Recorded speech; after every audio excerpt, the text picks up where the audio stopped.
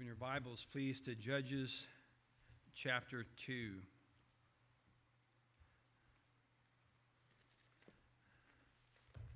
Judges chapter 2.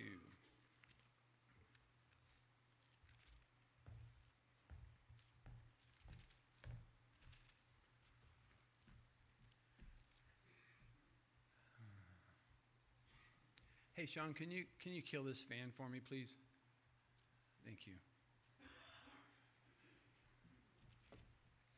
I'll be in Josh here real quick if we don't get that fan off. Father, we come before you, and we are so thankful that you've revealed yourself to us in your word, and we ask you now to open our eyes and our ears as we pray on a regular basis to give understanding to our hearts and minds, that we might know you, that we might love you and seek you with all of our hearts and souls. Give us ears to hear and lives to live for you. In Christ's name we pray. Amen.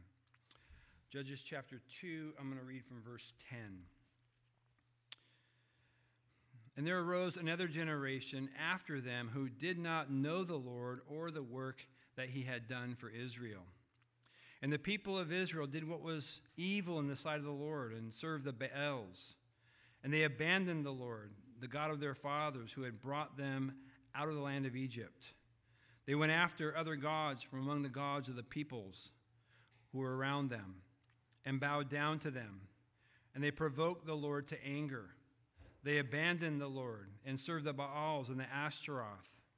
So the anger of the Lord was kindled against Israel, and he gave them over to plunderers who plundered them, and he sold them into the hand of their surrounding enemies, so that they could no longer withstand their enemies. Whenever they marched out, the hand of the Lord was against them for harm, as the Lord had warned, and as the Lord had sworn to them.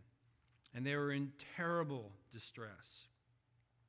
Then the Lord raised up judges who saved them out of the hand of those who plundered them. Yet they did not listen to their judges, for they whored after other gods and bowed down to them. They soon turned aside from the way in which their fathers had walked, who had obeyed the commandments of the Lord, and they did not do so. Whenever the Lord raised up judges for them, the Lord was with the judge, and he saved them from the hand of their enemies all the days of the judge. For the Lord was moved to pity by their groanings because of those who afflicted and oppressed them. But whenever the judge died, they turned back and were more corrupt than their fathers, going after other gods, serving them and bowing down to them. They did not drop any of their practices or their stubborn ways.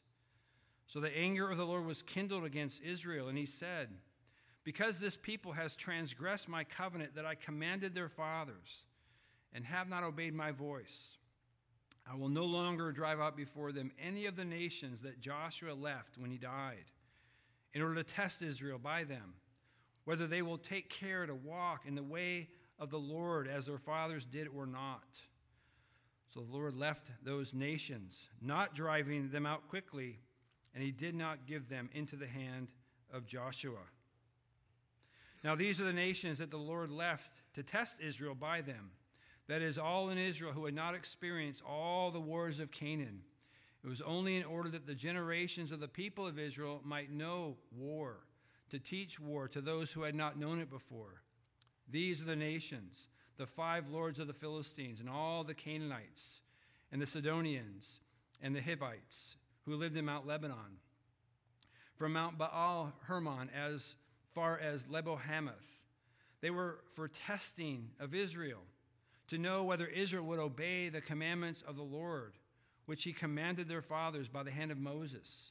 So the people of Israel lived among the Canaanites, the Hittites, the Amorites, the Perizzites, the Hivites, and the Jebusites, and their daughters they took to themselves for wives, and their daughters they gave to their sons, and they served their gods. May God bless the reading of his word this morning. I hope you're enjoying the book of Judges.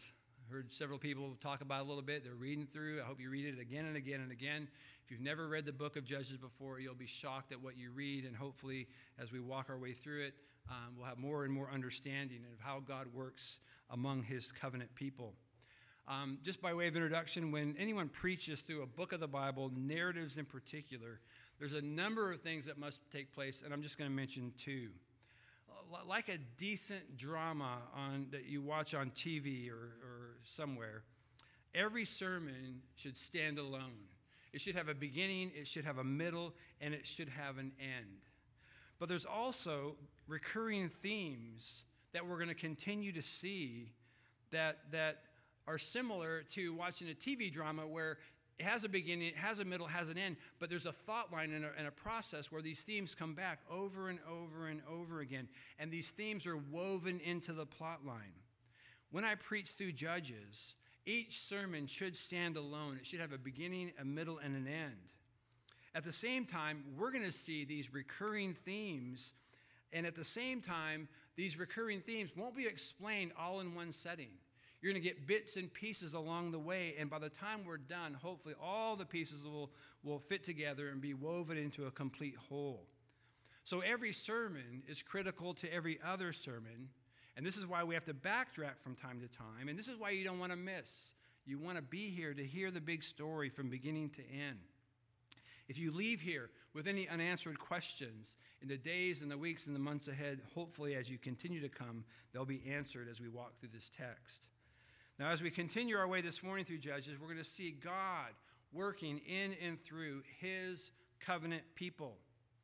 Even though they're doing evil, even though they're serving the Baals and the Ashtaroth, even though they've abandoned him, even though they've forgotten all the great things that God has done to bring them out of the wilderness and into the promised land.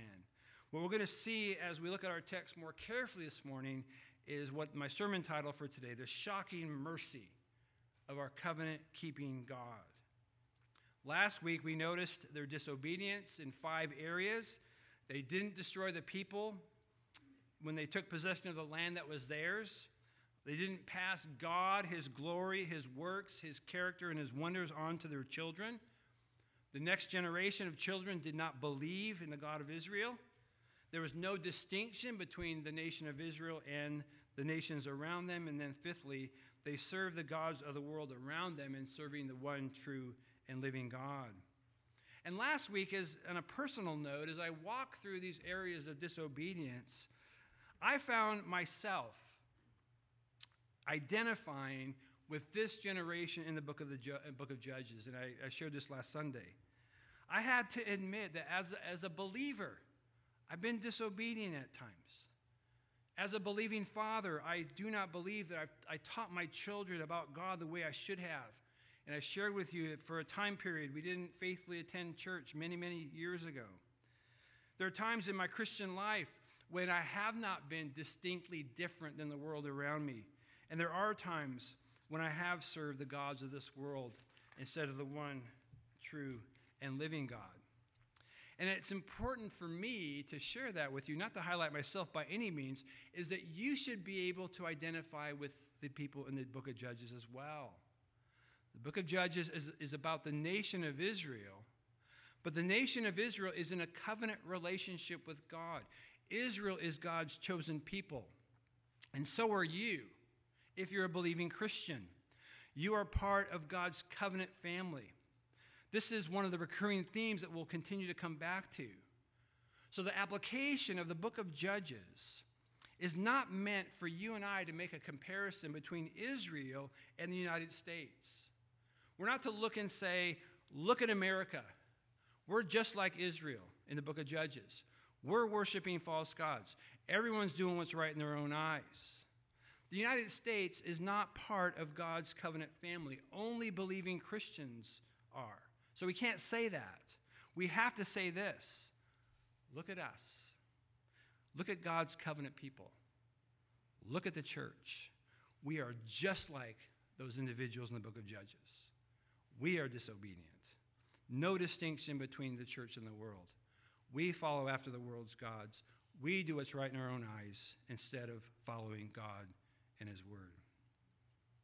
Now, especially for you visitors today, that has a little bit of a sting to it, doesn't it? You didn't come all the way over here for me to tell you how our own pride and our own self-righteousness immediately wants to come to our rescue. You want to say, no, come on, Rick. kind of bad, but we're not that bad. But just think through the New Testament. Think through the examples of churches in the New Testament. How about the church of Corinth, right? This is a Bible-believing church. Apostle Paul wrote 2, possibly 3 letters. No distinction between the church and the world. The one man, early in the text, is sleeping with his stepmom, and the church approves. Church members aren't getting along. Some are taking others to court. They're suing one another. There are men from the church going to temple prostitutes. We don't have to do that today because we have pornography. There are people getting drunk at the Lord's Supper. Strife, division. Those in the church were being yoked to either unbelievers in business or marriage because Paul had to tell them they're not to be unequally yoked with unbelievers. I mean, the sins of the book of Judges are the sins of the Corinthian church, which are the sins of Grace Fellowship Church, and all churches, actually. And as we study through the book, it should expose our sin. It should expose our depravity. It should expose our impurity, expose our own strife, our own division, our own love of the world, our own lack of commitment to Christ and his church. It should expose our factions and our failures and our lack of distinction from the world. And once those are all exposed, it should drive us to the only one who can save. We sang about it earlier, didn't we? When our sin comes to light, it moves us, even as believers, to look to Christ, who condescended, took on flesh, and ransomed us. Come behold the wondrous mystery. He, the perfect Son of Man, in his living, in his suffering, never trace nor stain of sin. See the true and better Adam come to save the hell-bound man, Christ the great and sure fulfillment of the law. In him we stand. See, when our sin's exposed, if it doesn't bring us to Christ, it doesn't bring us to repentance, it doesn't bring us to genuine change, then we will slide like those in the book of Judges. And how thankful we are that when our sins are many, his mercy is more. And clearly, I think what's the most frightening, and we said this last week, is that our drift from being faithful to God to rejecting him can happen in one generation. We said that last week, and that motivated us to ask the question as whether or not a church can die in one generation. Of course, the answer is yes. If it happened in the book of Judges, it could happen today. Even at the height of the nation's prosperity, when David was king and passed it on to Solomon and then Rehoboam, we have a spiritual decline marked by the sins of the leaders. Between David's adultery and Solomon's many wives, and then Rehoboam's not listening to the godly counsel. Within less than 100 years, the nation is rejecting God and they're split. I mean, it's in the United States. Some of our institutions that you're familiar with, Harvard and Yale and Princeton, they used to train preachers. Jonathan Edwards graduated from Yale, and he was the president of Princeton. And those institutions aren't even remotely close to where their theological roots were 2,200 years ago. But we have examples of this in the book of Revelation, don't we? Go ahead and turn there for a moment. I won't read all 7 churches, but there's examples of this. There's examples of churches dying and losing their candlestick. In Revelation chapter 2, verse 4, the Apostle John speaking to the church at Ephesus. Excuse me. Revelation 2:4. He says, I have this against you. You've abandoned the love you had at first. Remember, therefore, from where you've fallen. Repent and do the works you did at first. If not, I will come to you and remove your lampstand from its place unless you repent. This lampstand removal was considered a removal or the end of the church. And if the people in this church didn't repent, it's just saying they would die. Chapter 3, verse 3, the church at Sardis. Chapter 3, verse 3, remember then what you received and heard. Keep it and repent. If you will not wake up, I will come like a thief, and you'll not know at what hour I'll come against you. Apart from their waking up from their spiritual slumber and genuine repentance, the Lord Jesus was going to come against this particular church at an unexpected time, like a thief. And then chapter 3, verse 15. Thank you. Chapter 3, verse 15, speaking to the church at Laodicea. The Apostle John writes, I know your works. You're neither cold nor hot. Would that you were either cold or hot. So because you are lukewarm and neither hot nor cold, I'll spit you out of my mouth. Not a very pleasant thought to think of being vomited or spit out of the mouth of the Lord Jesus because of living a lukewarm, no conviction, no passion, just life of spiritual neutrality. And my only point in bringing this up is that by the grace of God, we don't want it to be said about us, as we go back to Judges chapter 2, we don't want it to be said about us that Judges 2:10 is true. We don't want it to be said that there's another generation after them who didn't know the Lord or the work that he had done.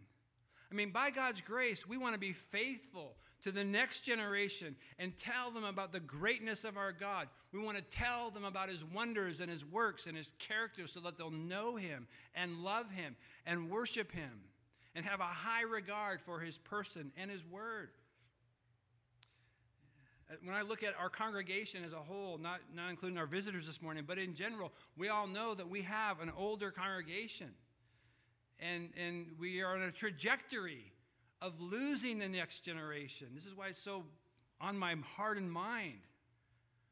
As I said last week, this starts in the home.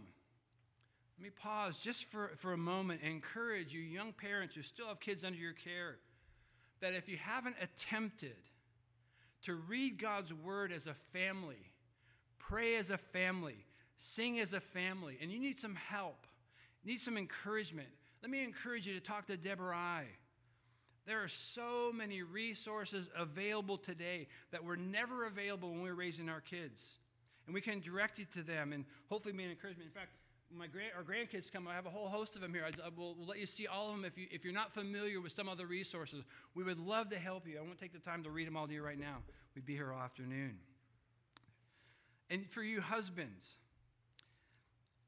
if you don't have children in your home, if you have never had a plan to read and pray and sing with your spouse, you can scratch the singing if you want to, but at least reading and praying. Let me encourage you to start. If it's never been part of your life before, there are some couples that read scripture together. There are some couples who just read a devotional together. There are some couples that listen to a radio show or a podcast together. Some may do things separately and then talk about what they're learning. There's so much freedom in these areas, but we've got to do things that start the conversation at home about Christ, his work, and his word. He needs to fill you up so that you have something to talk about. It starts in the home. That's not true, though. It starts before the home. It starts with you becoming a believing Christian. That's what it starts with. See, a person's been redeemed by Christ and forgiven by Christ, and now has new internal longings to know him and to love him and to worship him. And if you don't have those desires, then you'll never go ahead and fulfill this. So you have to examine your heart to see if you're in the faith, because all of what I said are just byproducts of salvation. So it starts with you and then it extends to your home. And we, as a leadership, we want to promote this also in the church. There's some who have asked the question, well, why doesn't Grace Fellowship have Sunday school? I'm going to get to Judges. This is all part of, I'm still in Judges 2:10, okay? I'm still in Judges 2:10. This is actually introduction number 6 for those who have been here for the last 5 sermons. We're getting there. When I first became pastor a couple years ago, we had an adult Sunday school class that was made up mostly of people who came on Wednesday nights. There's never been a children's Sunday school, at least since I've been here. We're actually just a few weeks before training leaders to be Sunday school teachers when COVID hit. We're on a trajectory where we're getting organized, and we're very excited about it, but then it hasn't materialized since then. Today, I counted.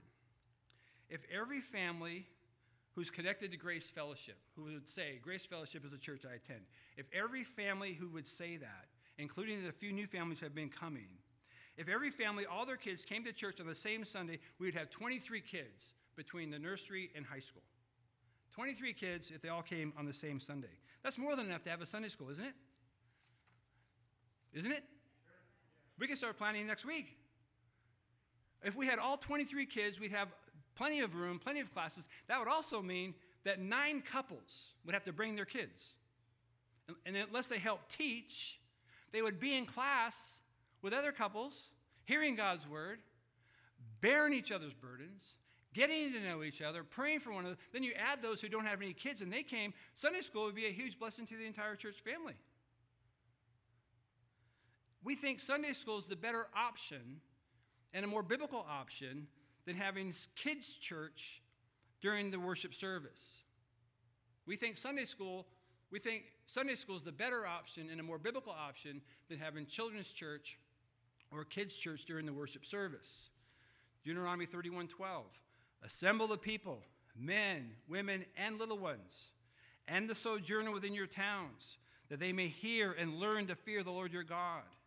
And be careful to do all the words of this law, that their children who have not known it may hear and learn to fear the Lord your God, as long as you live in the land that you're going over the Jordan to possess. Your young children being part of congregational worship. We do have a nursery for, I think, 4 and under or 3 and under. But your children, it's designed to help them hear and learn and to fear the Lord. In consistent congregational gatherings over the long haul, God works in little hearts and minds in ways that we cannot fully understand. They won't get everything, but they will understand that coming before the Lord in prayer and in singing and hearing from God's word with a congregation is a fundamental part of the Christian life.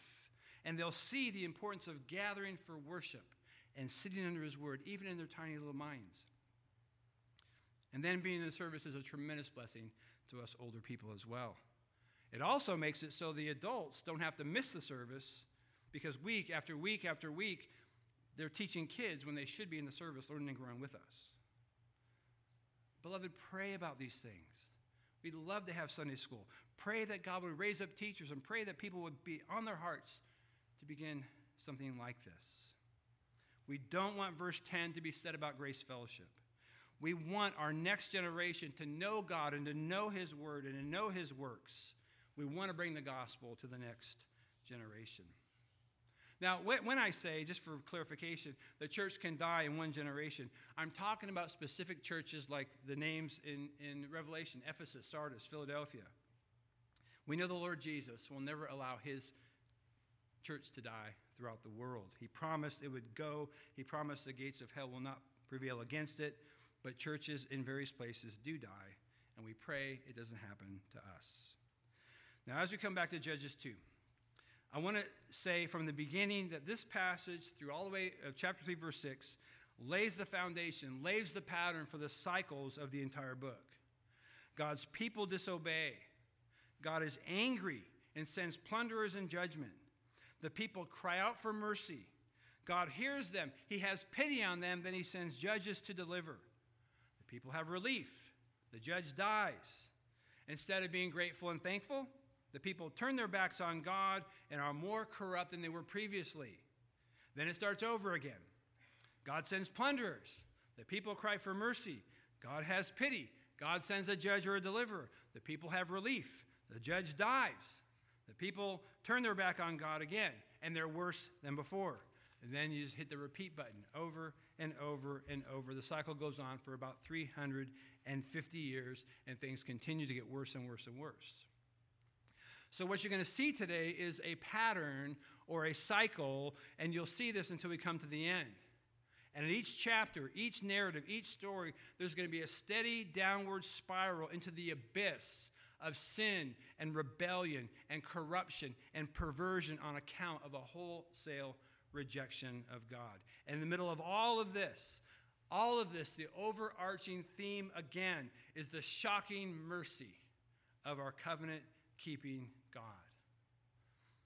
You may not have heard the word covenant before. It just means treaty. It means agreement. There are multiple covenants or agreements that God has made throughout Scripture. One that might be the most familiar is the covenant he made with Noah. He promised he would never destroy the world again with a flood, and he left the rainbow for us to mark that covenant. We looked at the Abrahamic covenant multiple times here at Grace Fellowship. There's a Davidic covenant.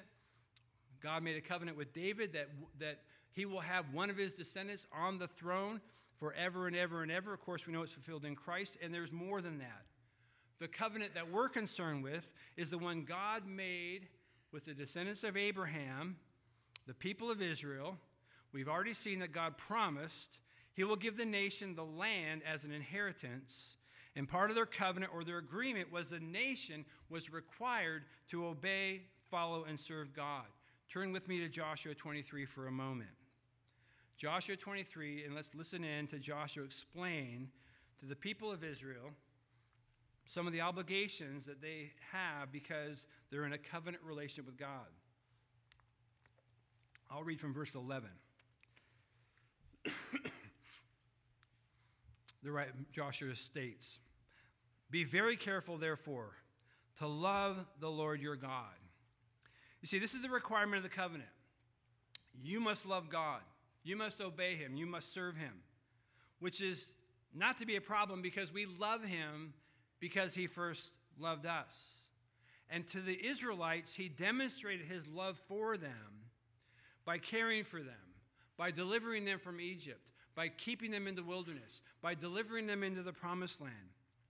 God loves his people, and the people are required to love God back. Verse 12. "For if you turn your back and cling to the remnant of these nations remaining among you, and make marriages with them, so that you associate with them and they with you, know for certain that the Lord your God will no longer drive out these nations before you, but they shall be a snare and a trap for you, a whip on your sides and thorns in your eyes, until you perish from off this good ground that the Lord your God has given you." You see, if you do not keep your part of the covenant, God is telling Israel you'll no longer have what's promised. He will not drive out the nations, and you'll be driven out of the land that God has promised you if you violate his covenant. Verse 14, Joshua says, "And now I'm about to go the way of all the earth, and you know in your hearts and souls, all of you, that not one word has failed of all the good things that the Lord your God promised concerning you. All have come to pass for you. Not one of them has failed." Now, what's he saying? What's he saying there? He's just saying that God kept his part. God kept his part of the covenant. God fulfilled all of his promises. And then verse 15. "But just as all the good things that the Lord your God promised concerning you have been fulfilled for you, so the Lord will bring upon you all the evil things until he's destroyed you from off this good land that the Lord your God has given you. If you transgress the covenant of the Lord your God, which he commanded you, and go and serve other gods and bow down to them, then the anger of the Lord will be kindled against you, and you shall perish quickly from off the good land that he has given you." You see, the nation of Israel was in a covenant relationship with the Lord God. They were commanded to love him and not go after other gods, which, by the way, is just the first two commandments. You shall have no other gods before me, and you will not worship any idols. They were also told not to intermarry with the nations, and they're being warned right now about what will happen if they violate the covenant. Joshua told them, "As sure as you've received good things for your obedience, just as surely God's anger will be against you if you break his covenant." And the point I'm making here, as you go back to Judges 2, is that God's anger is against them, and his anger against them is part of him keeping his covenant. We know from verse 15 where the writer says this: "Whenever they marched out, the hand of the Lord was against them for harm, as the Lord had warned, and as the Lord had sworn to them." The people had been warned that they're in a covenant relationship, and God swore that if they disobeyed, if they followed other gods, he would be angry, he would punish them, and they would not have the land. And we've already seen in verse 11 through 13 the clear violation. They did what was evil. They served Baal. They abandoned the Lord in verse 12. They went after other gods. They bowed down to them. And then verse 13 reminds us that they abandoned the Lord. They're in a covenant. So what is God supposed to do? Think of the covenant that you all have as married couples. Think of the covenant you came into as husband and wife. You stood before the people at your wedding. You declared your love and said vows in front of God and the person who officiated it and in the ceremony and all the invited guests. You even signed a document with other witnesses that's recorded in a county courthouse to affirm and confirm your marriage covenant that you made. It was before God and these witnesses, and you're pronounced man and wife. You promised to love and honor and cherish until death do you part. It's a covenant that was made out of love. And if your spouse violates that covenant, certainly it's forgivable. We know that, and many people work through that. But for sake of illustration here, when a spouse violates that covenant, violates the pledge of purity, violates the pledge of fidelity and love and faithfulness, if that's violated, I mean, your response is not, no worries, I'll be happy. You win some, you lose some. No. It's just like in verse 12 and 14. Your anger will be kindled. Your anger will be kindled against your spouse and against the person he or she's with. And you'll be provoked to a righteous and deserved anger. And that red-hot anger over the violation of the covenant is a byproduct of the love you have for your spouse. If you weren't jealous or upset, then it probably proved you didn't love the person in the first place. And God's jealous anger at his people for their going after other gods is a byproduct of his love for them. So he fulfills the covenant he made with them by bringing the plunderers to plunder them, as he swore to them and as he warned them because he loves them. His jealous love provokes him to anger because he demands covenant faithfulness. Verse 14 states it. So the anger of the Lord was kindled against Israel, and he gave them over to plunderers who plundered them. And he sold them into the hand of the surrounding enemies so that they could no longer withstand their enemies. That's a loving response by a loving covenant-keeping God. He's the one who gives us over. He's the one who sells us. He's the one who makes it so we no longer can defeat our enemies. Now, this isn't just in the Old Testament, is it? This is in the New Testament, right? Turn with me to Hebrews chapter 12. We've seen this before. We'll look at it one more time. He does this today in the lives of disobedient Christians, just like he did in the Old Testament with the book of Judges. Hebrews 12.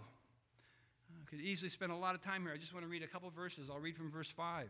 And again, his desire as God disciplines and chastises believers, his motivations out of love. Verse 5 says, "My son, do not regard lightly the discipline of the Lord, nor be weary when reproved by him. For the Lord disciplines the one he loves and chastises every son whom he receives." The word discipline there means to punish for the purpose of improved behavior. And the word chastise means to punish severely, implying whipping.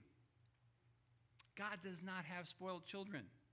And his covenant love moves him to send plunderers, so to speak, moves him to chastise and discipline those he loves. And the purpose, according to verse 10, is for our good, so that we might share in his holiness, become more like him, become more Christ-like, bring us back in fellowship with him. He jealously loves us. And back in Judges 2, he sends a difficulty into the lives of those he's in covenant relationship with in the Old and New Testament. But in Judges 2, notice now that the love that causes his jealous anger also causes compassionate pity. When the Israelites are being plundered, being sold into slavery, and God's against them, this caused them, according to verse 15, to be in terrible distress. Now we know from verse 14, he says, he gave them to the plunderers.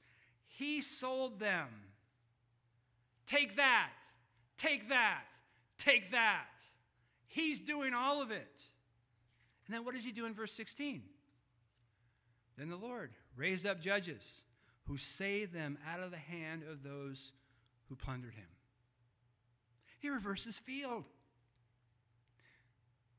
Do you see why I titled this? The shocking mercy of our covenant-keeping God?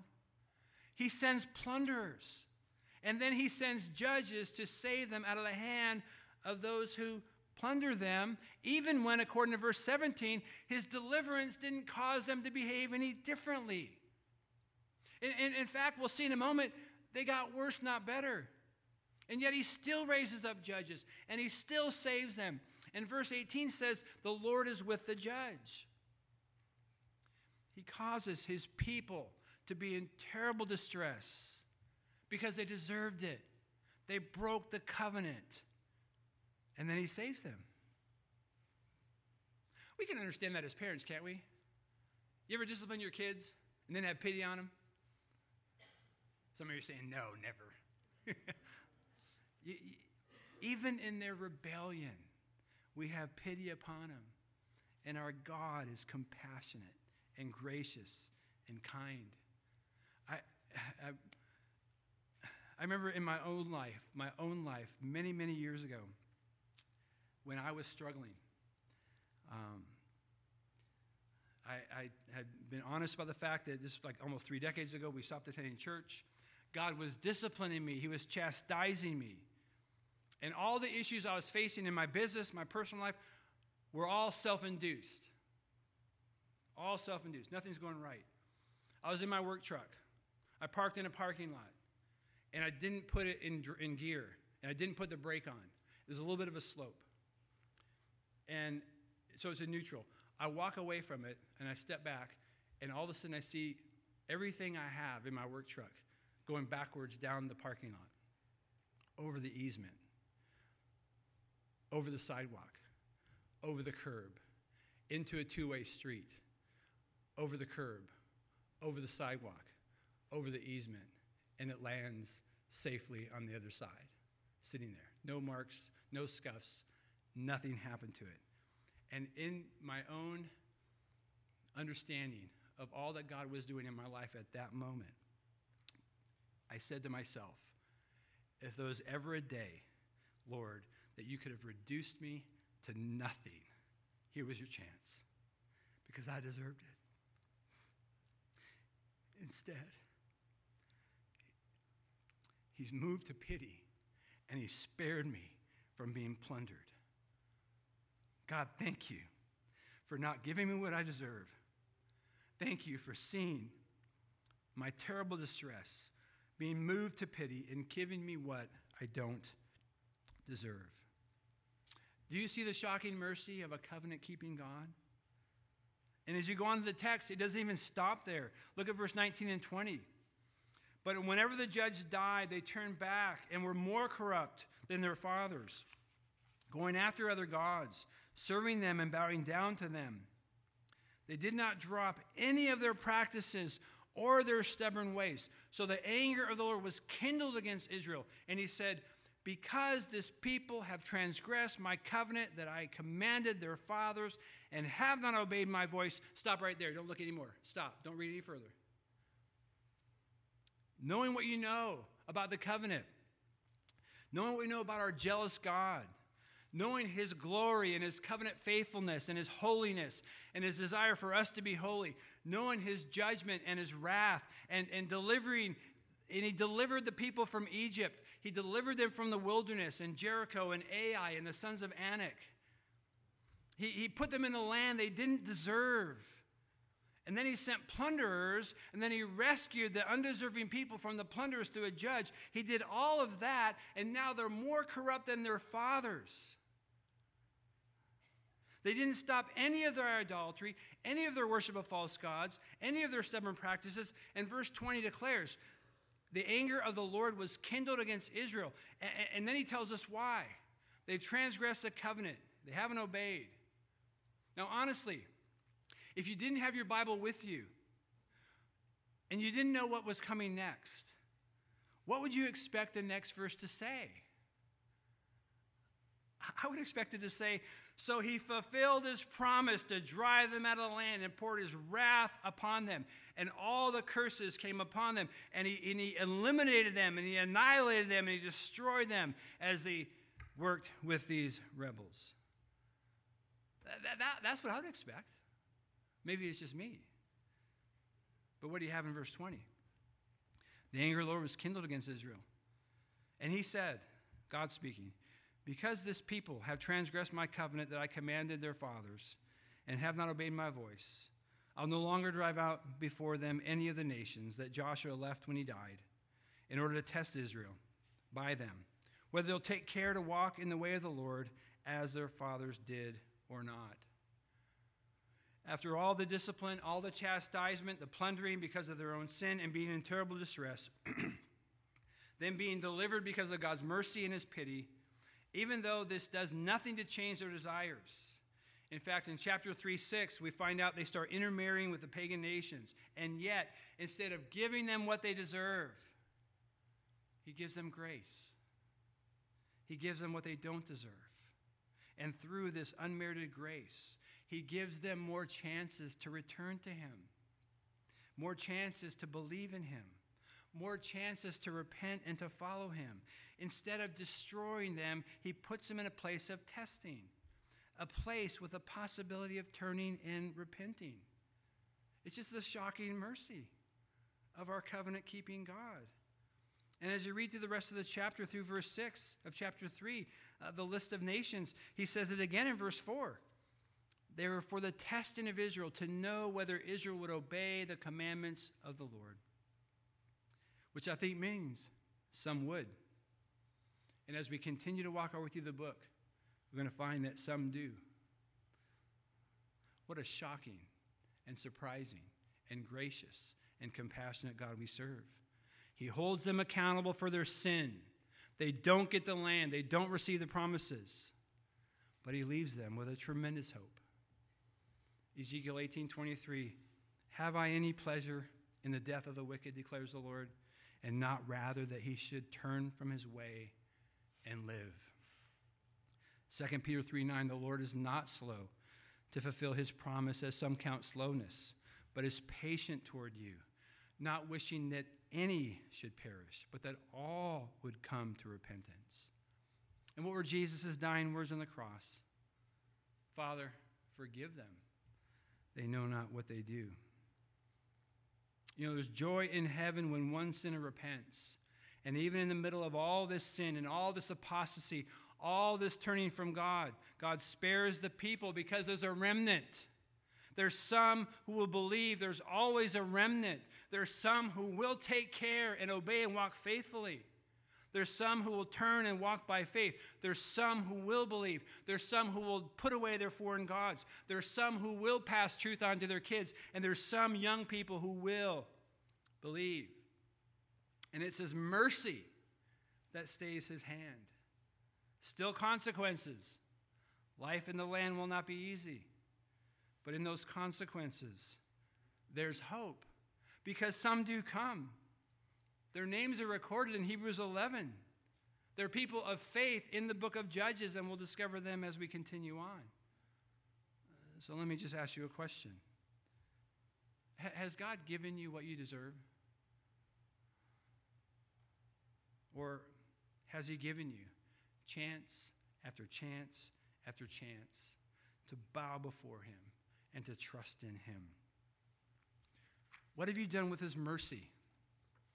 Romans 2:4 reminds us, don't presume on the riches of his kindness and forbearance and patience, knowing that God's kindness is meant to lead us to repentance. Has it? Has God's kindness moved you to turn from your sin and trust Christ to deliver you from your sin? It's the shocking mercy of our covenant-keeping God is on display. Not so we'll take advantage of it. Rather, so we'll embrace it, and we'll embrace him. And when we do, he will hold us fast as we close in song. Let's pray.